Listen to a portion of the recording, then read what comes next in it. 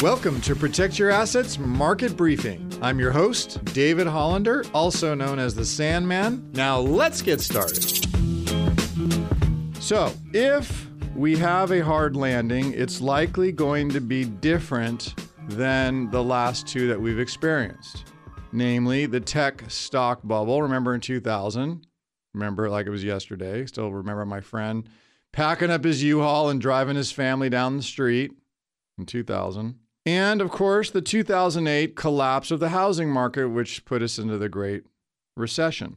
So, if you recall, those events were ground zero for the ultimate economic slowdown. But this time, I think it's going to be different. And here's why. An economic hard landing, I don't think, at least at the moment, is going to be caused by any sort of concentrated event. I think it's going to be caused via a death by, I'll call it, 1,000 cuts. Because while none of these headwinds that we're seeing right now that are facing the economy are substantial on their own, as you take them together, they're starting to add up. So, George, that's why I think it's a good question. Consider the current environment we're in right now. Right now, there's higher interest rates. Right now, banks are starting to lend less, especially when you look at the regional bank levels who've been having the troubles like Silicon Valley Bank, First Republic, etc. Also, as we talked about last week, soon the exhausted savings, right? There was lots of money saved through the pandemic, the stimulus, lockdowns, etc. Well, guess what? That's soon to be completely exhausted. We also saw recently the wage gains. Those are slowing down, so people are making less now. They're not keeping up with inflation. Also, you've got asset price going down. Stocks, bonds, which you just saw this past week. And next month, we've got now, on October 1st, the resumption of the student loan payment.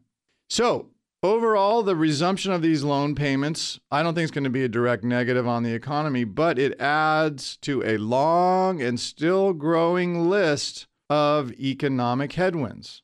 And the larger the list grows, the harder that wind current becomes, just like if you have been in a storm or a hurricane or a tornado, at some point, you're not going through that. It just slows you down. It's just a matter of nature. So as those cuts continue, that's the bigger chance of that hard landing crack and then a fracture occurring. And that could be coming. You can hear the Protect Your Assets Market Briefing on your favorite podcast app or as an Alexa flash briefing. Just search for Protect Your Assets Market Briefing. Links to subscribe free wherever you listen are at libertygroupllc.com/PYA briefing. The following program is paid for by Liberty Group, and the views and opinions of the host do not represent those of the station or its ownership. Investment advisory services are offered through Liberty Wealth Management, an SEC-registered investment advisor. Legal information provided on the air is not intended to be a substitute for callers hiring their own lawyers to advise them about personal legal matters. The information provided is general financial comment and cannot be relied upon for your specific financial situation. Investing involves risks, including the risk of loss of your investment. Please consult with a financial professional before investing. California Life Agent number 0B48569. You're listening to the Protect Your Assets Radio Network.